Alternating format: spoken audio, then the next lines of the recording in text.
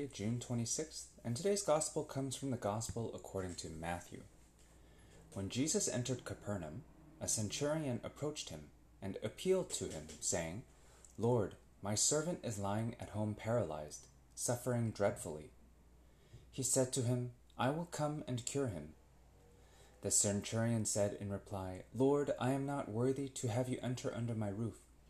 Only say the word, and my servant will be healed. For I too am a man subject to authority, with soldiers subject to me. And I say to one, 'Go,' and he goes, and to another, 'Come here,' and he comes, and to my slave, 'Do this,' and he does it." When Jesus heard this, he was amazed, and said to those following him, "Amen, I say to you, in no one in Israel have I found such faith. I say to you, many will come from the east and the west, and will recline with Abraham, Isaac, and Jacob at the banquet in the kingdom of heaven. But the children of the kingdom will be driven out into the outer darkness, where there will be wailing and grinding of teeth." And Jesus said to the centurion, "You may go as you have believed. Let it be done for you." And at that very hour his servant was healed. Jesus entered the house of Peter and saw his mother-in-law lying in bed with a fever. He touched her hand, the fever left her, and she rose and waited on him. When it was evening, they brought him many who were possessed by demons, and he drove out the spirits by a word and cured all the sick, to fulfill what had been said by Isaiah the prophet. He took away our infirmities and bore our diseases. The Gospel of the Lord. Praise to you, Lord Jesus Christ. Today, we continue to read about the miraculous healings Jesus performed, which we started with the leper yesterday. We have a very interesting pair of healings today, one of a Gentile and one of a Jew. Let's take a closer look at the first. The Gentile in question is a servant of a Roman centurion. Centurions were military officers in charge of 100 soldiers. In other words, he is one of the Roman occupiers who was tasked with keeping the peace in Israel after it was conquered by the Romans. As we read in the story of Pontius Pilate, there was a considerable amount of unrest among the Jews, many of whom wished to overthrow Roman rule and regain political independence. In fact, many associated the coming of the Messiah with someone who would help Israel to become a world power, as they had been under the rule of Kings David and Solomon. By this healing, Jesus demonstrates that he is not here to establish a political realm. He has not come to make Israel a great military kingdom as it once was. The reality is that no earthly empire lasts forever. Many great people have tried to conquer the world and failed. Rather, he has come to establish a new kind of kingdom which will last for eternity.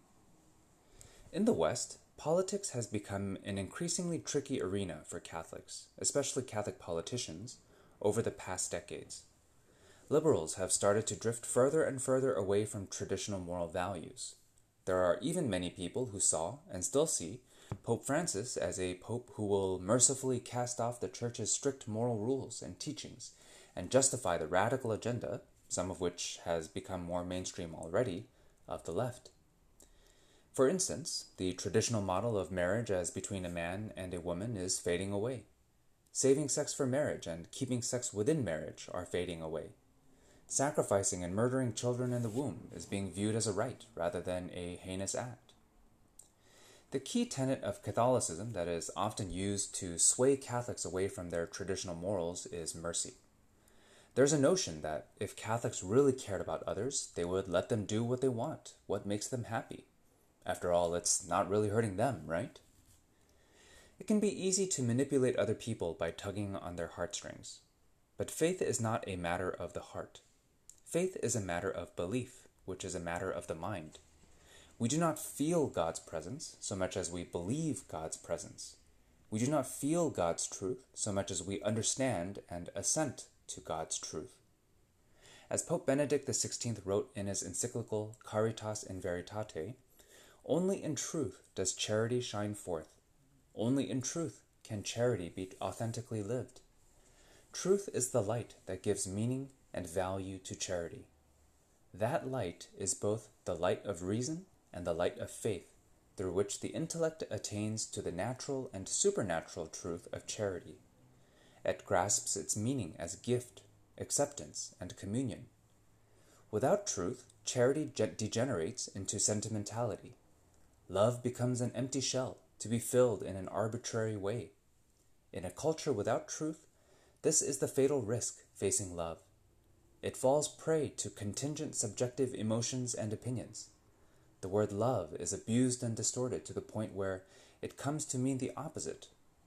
Truth frees charity from the constraints of an emotionalism that deprives it of relational and social content, and of a fideism that deprives it of human and universal breathing space, as from paragraph number 3. In all things, we must approach God, ourselves, and others with charity, with love. Let's work to remember that charity is an act in tandem of the heart and of the mind. I hope you have a wonderful day. Please pray for me. Know that I am praying for you. God bless.